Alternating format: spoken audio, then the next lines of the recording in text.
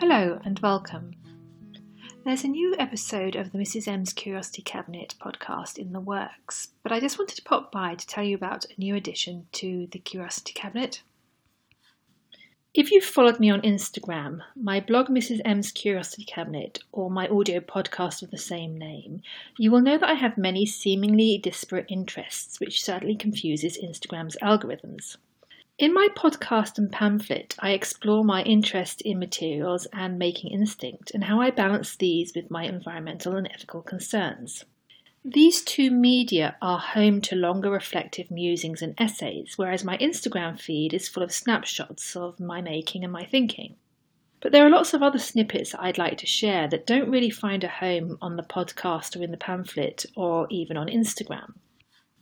I have therefore decided to add a new strand to the Mrs. M's Curiosity Cabinet, sort of an audio scrapbook.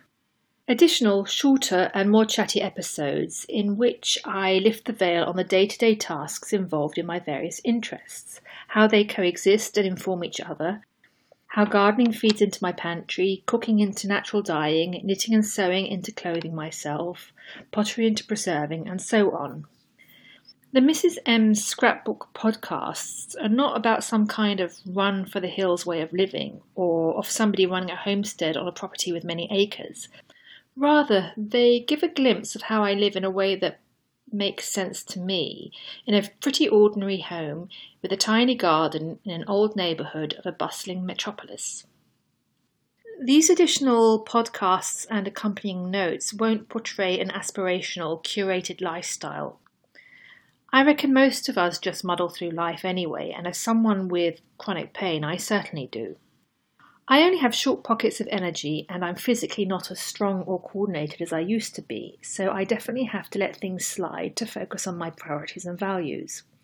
And most of my activities involve what feel like painstakingly slow bursts of action, and endless lists and reminders to make sure the various strands of my activities and interests sort of dovetail. If you would like to learn a bit more about how I cobble together a life that sort of makes sense and works for me, please keep an eye open on your podcast feed, my blog or Instagram for episodes marked Mrs. M's Scrapbook. And I look forward to sharing more with you very soon.